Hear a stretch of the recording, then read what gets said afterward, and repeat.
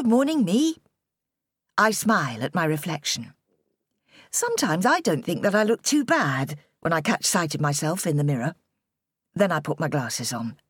When I'm no longer in flattering soft focus, I can see all too clearly the fine lines that radiate from the corners of my eyes, the deepening tracks that score my once flawless skin from my nose to my mouth, the unwelcome puckering of my once full and pouting lips. Now that I know life begins at 40, my mouth is turning into a cat's bottom. I try to relax it and fail. I used to call them my laughter lines, but there's been precious little to laugh about recently, and still the lines deepen. Pulling the skin taut, I see what I'd look like if ever I found the courage or the cash to have a facelift.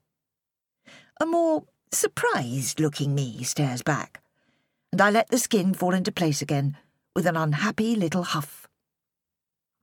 I wish that I was one of those women that people describe as feisty, but I'm not. I wish I had an edgy, swishy haircut that says I'm a woman with my own style, my own mind. But I don't have the nerve to go into the hairdressers and ask for one of those either. All those stick-thin women in black scare the life out of me. Am I the only person who finds the very thought of Gok Wan getting me naked terrifying? I would rather saw off my own arms than let someone like him tell me all that's wrong with me. I'm 45 years old, a mother, a wife, and a librarian to boot. None of that really adds up to sex on legs, does it?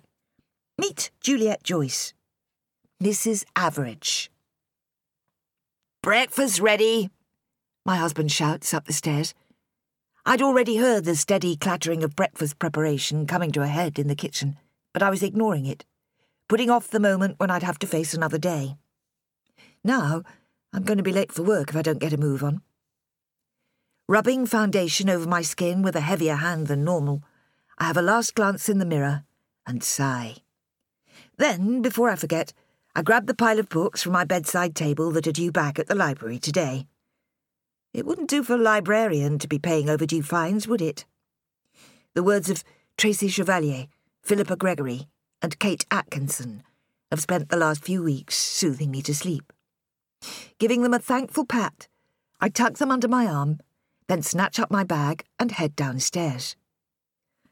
"Bit burned," Rick says apologetically as I come into the kitchen.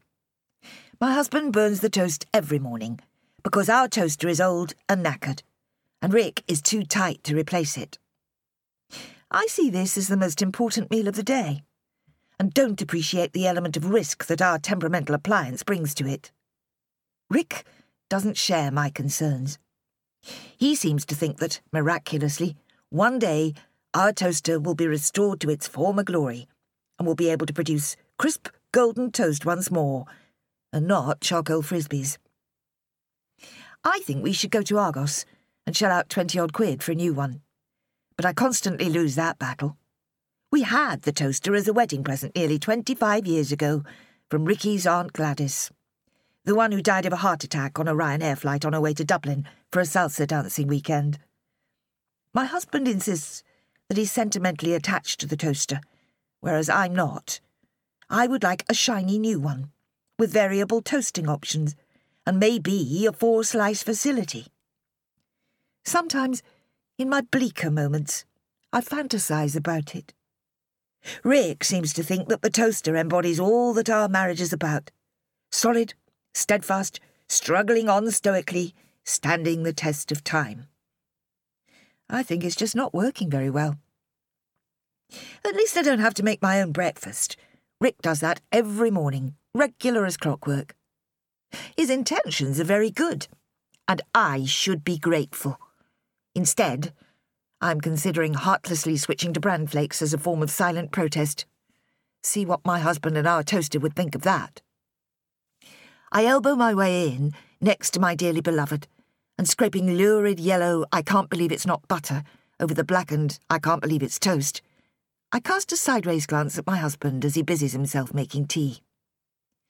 Rick looks as if he's permanently in soft focus these days. He's always been quirky-looking, rather than classically handsome.